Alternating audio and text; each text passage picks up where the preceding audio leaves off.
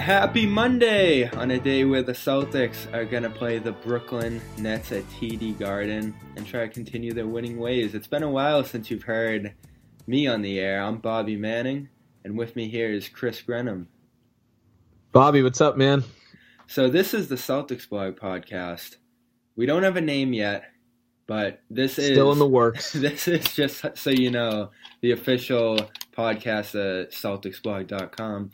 And shout out to Chris holding it down with Nick on the Banners broadcast, which was the official Celtics Blog podcast. So there's moving parts going on here. We had a break where we have a name under construction, but just know we're coming to you 1-2 times a week here. So make sure you subscribe to this on iTunes, everywhere else you get your podcasts. Look out for it on Celtics Blog, and follow me and Chris. So Chris, I have an idea for a name. You ready? Yeah. We should call this show The Pace and Space. What do you think of that?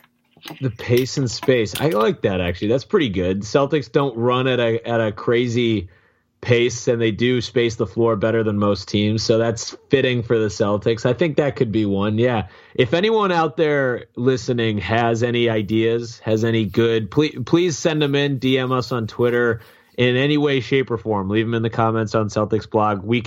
It'll be under construction. We won't rush to grab a name, but I like pace and space early in here. I like that. I'm a fan. For episode 1, that's the name. So let's get into it. Dirk deserves every minute of this. Yes. Every second he has earned this kind of respect. He deserves it. Here it is. That's good.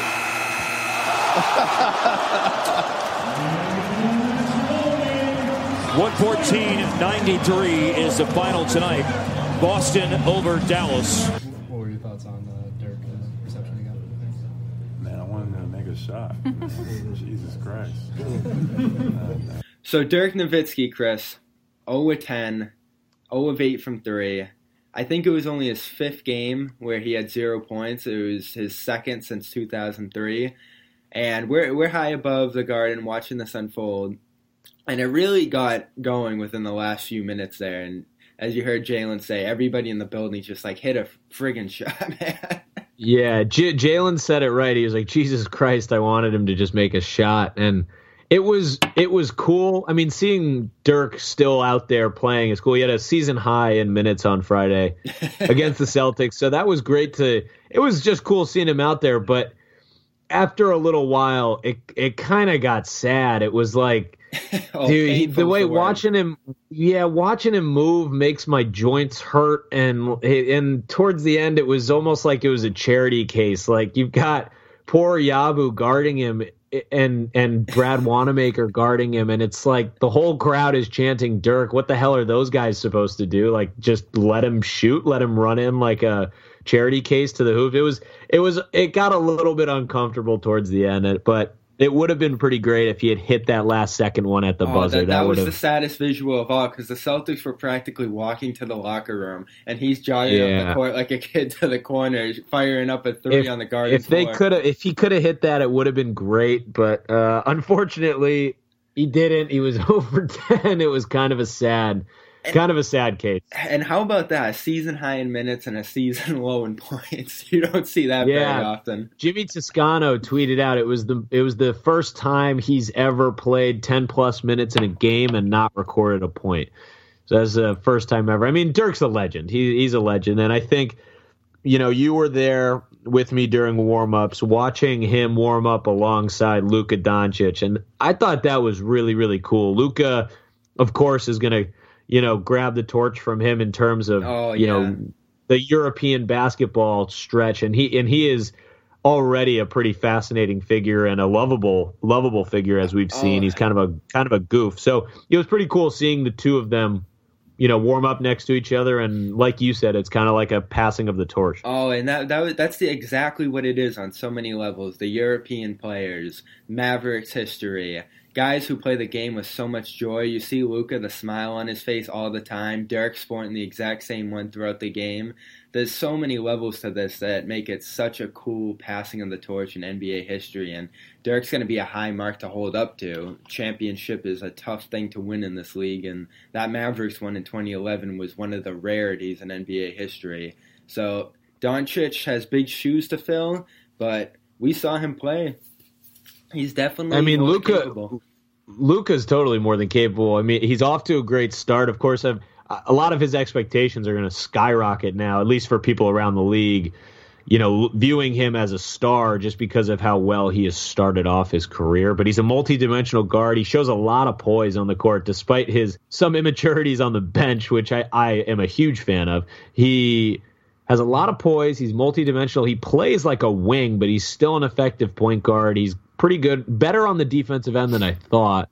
But I was pretty impressed with him in my first time getting to see him in person. Yeah, blown away by the 3-point shot. Some of those were bombs, and it was on a night where, thanks to Dirk, they were going toward one of the worst 23-point performances of the last year and a half. They had that going for them for a little while. And I remember turning to you, I was like, this is working out to be a pretty good 3-point defense night for the Celtics. And I thought about it later, and I'm just like, how much of that was just Dirk?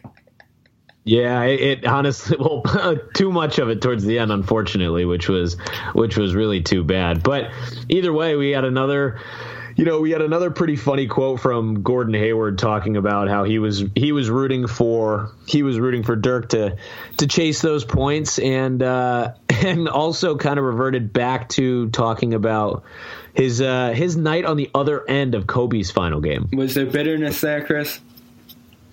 Maybe a little bit. Let's listen to the sound here. Were you guys yelling at Gershon? Just let him go to the rack? The thing is I've experienced something like that.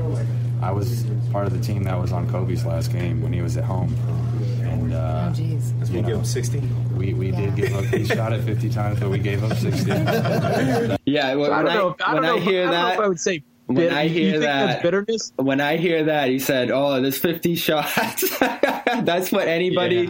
Yeah. You have two people in the Kobe discussion, Chris. There's the Kobe stans, and there's the Kobe detractors. There's really no in between, and you can tell who is who by who says, "Oh, he had 60 points," and who said, "Oh, but he shot 50 times." Yeah, no kidding. Yeah. Either way.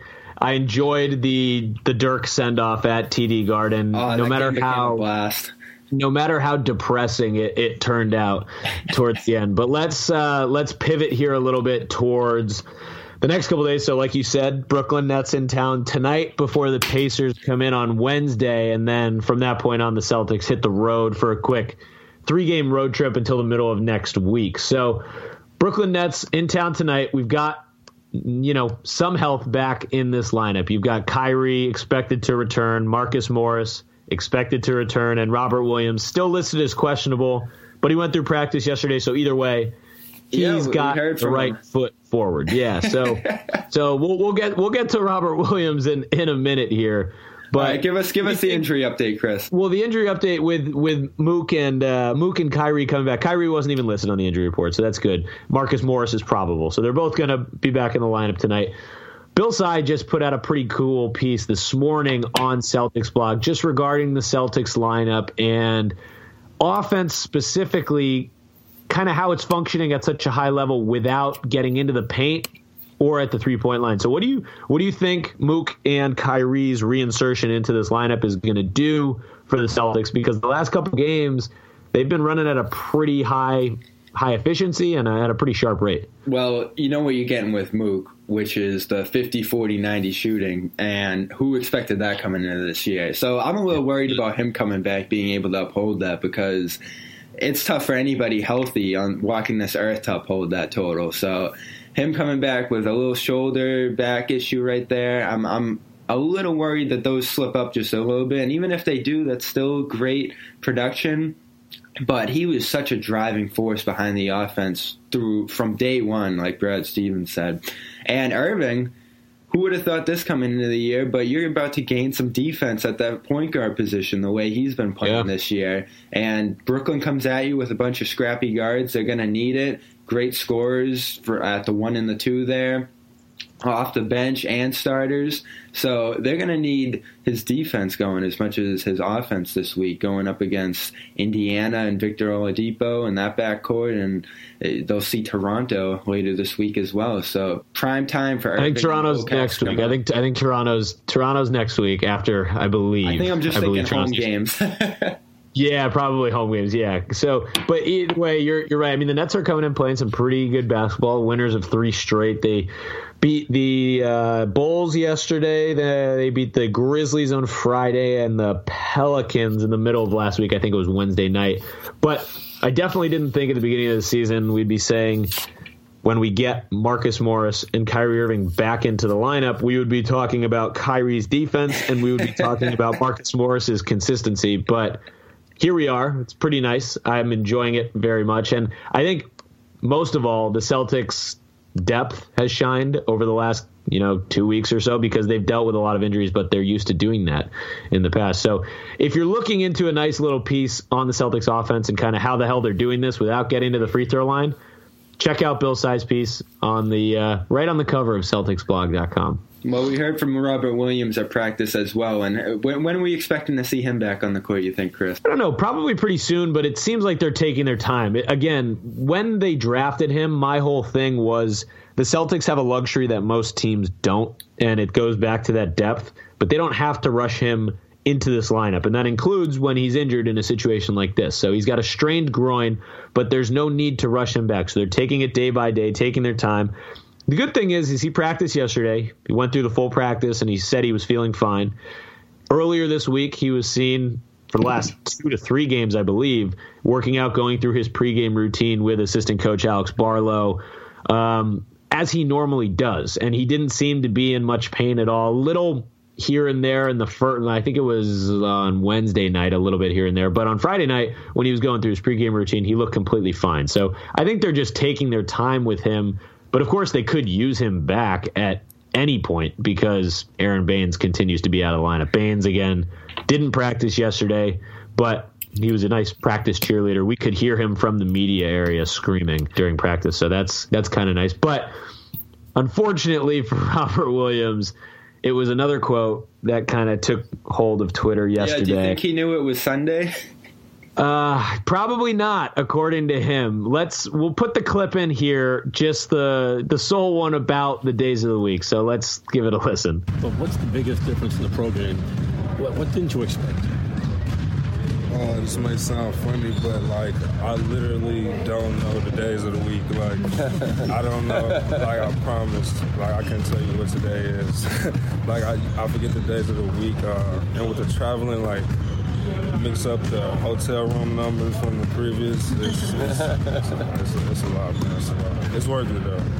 So I do get where Robert Williams is coming from here. That's completely and totally relatable. Coming off of this stretch where the Christmas and New Year's break area where you've got some time off from work around Christmas, unless you're a basketball writer and you have to work on Christmas, or around New Year's, and it's that weird stretch where you have an odd work schedule, and I think this is pretty relatable. People hear this, and people are like, wow, Robert Williams doesn't know the day of the week. No, it's pretty relatable because for the last 2 weeks, I haven't known the days of the week either. So I get where he is coming from. I think it makes total sense.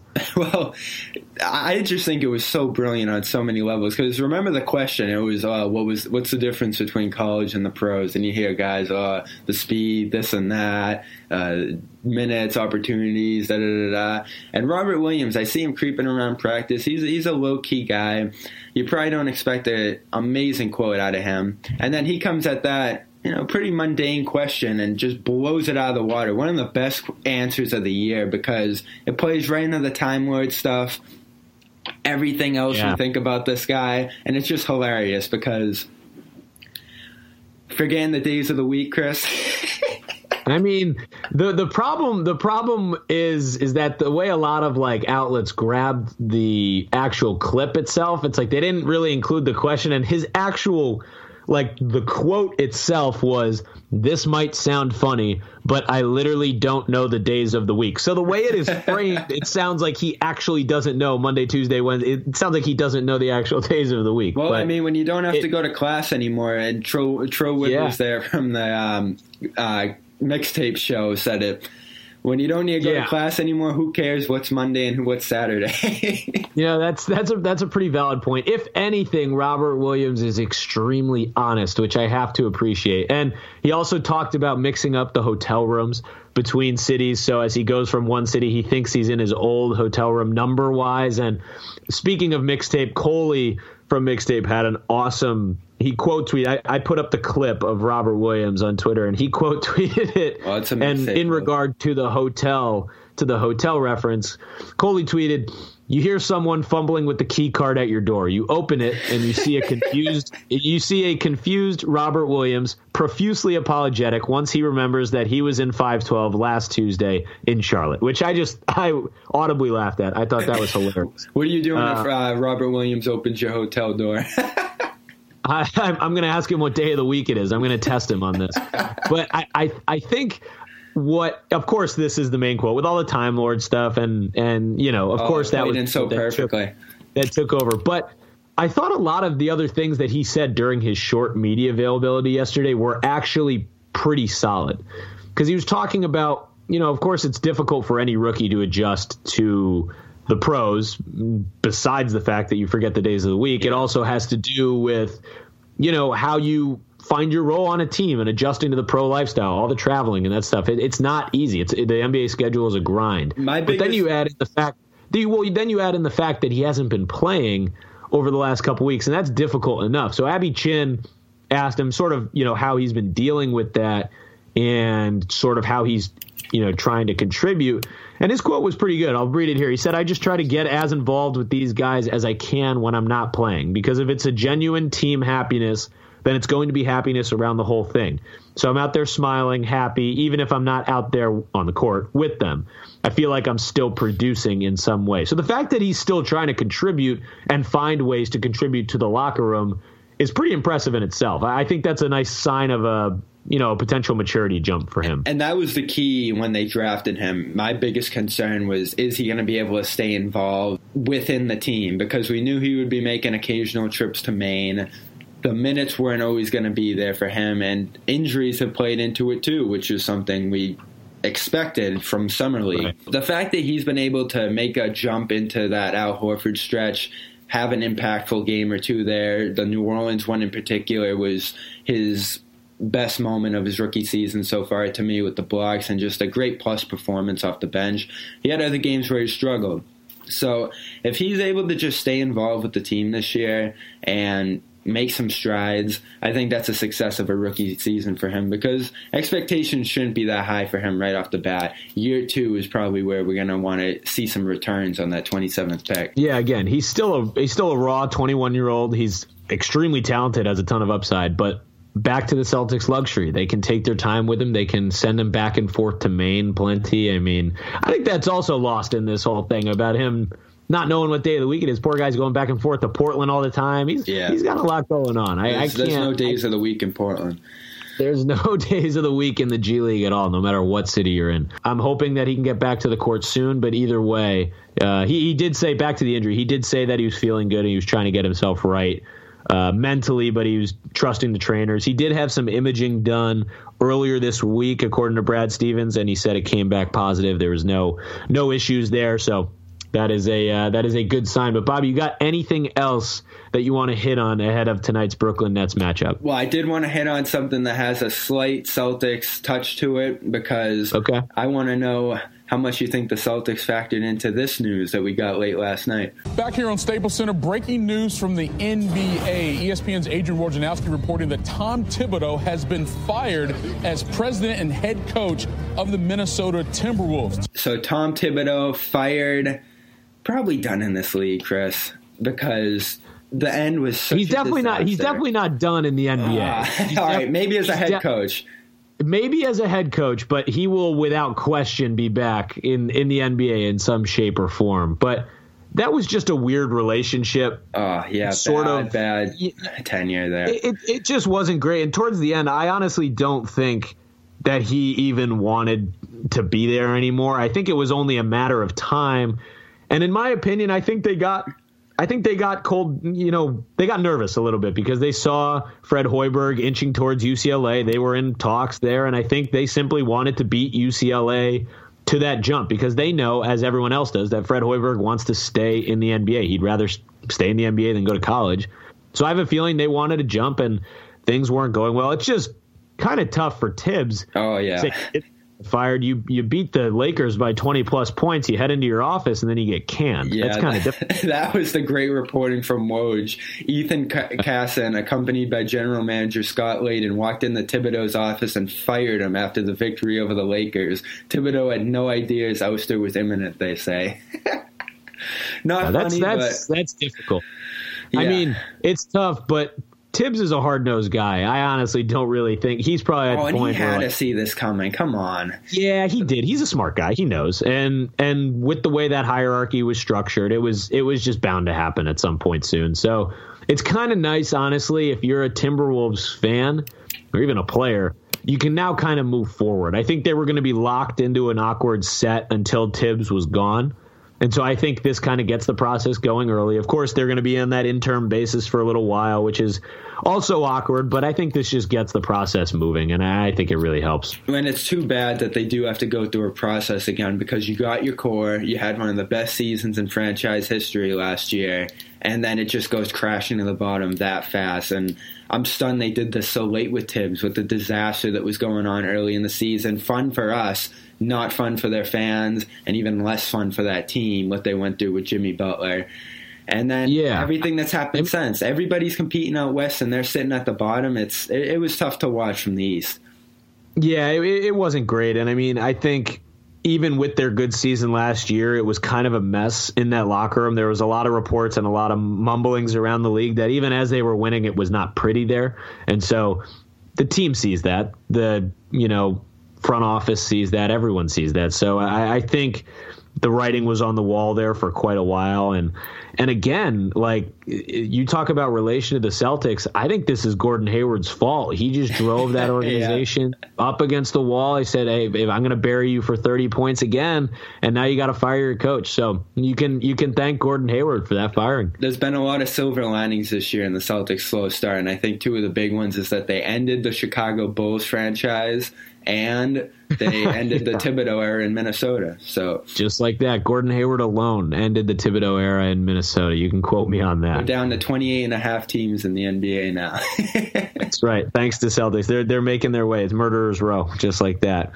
All right, Bobby. Real quick, to pull the Celtics into this, how much do you think the end of his Chicago tenure and pretty much the final year of his Minnesota tenure damaged the reputation that Tibbs built in Boston with the great Celtics championship team in the eyes of fans in the NBA? I mean, it's for recency bias alone, probably damages it pretty well. But I think when people think of Tibbs, they think of a hard-nosed, stubborn, old-school coach who doesn't really give a crap what you think. Yeah. And I think it's important to have those coaches stick around because there's a lot of players coaches out there now, which is just the way of the league, and that's not a bad thing, but it's just the modernized era of coaching. And Tibbs is not about that at all. Ask Jimmy Butler. He'll tell you firsthand. So I just think that people will, let's rephrase that. I hope that when people think of Tibbs, they think of his hard-nosed style and essentially running players into the ground at times. But either way, he's a great coach back in his heyday with some of those Bulls teams. He really put together some nice squads and obviously had a solid role with the Celtics here too. And also, I'm from Connecticut. He's from New Britain, Connecticut, so I have to represent the 860 and representing Central Connecticut with Tom Thibodeau. And a Salem State grad, no doubt about that. Maybe one of those guys who, if LeBron James doesn't exist, has a better legacy to him, and there are quite a few of those. So that's episode 1, Chris. Good job. High five. We'll see you guys next time after a few more games, and welcome to the show.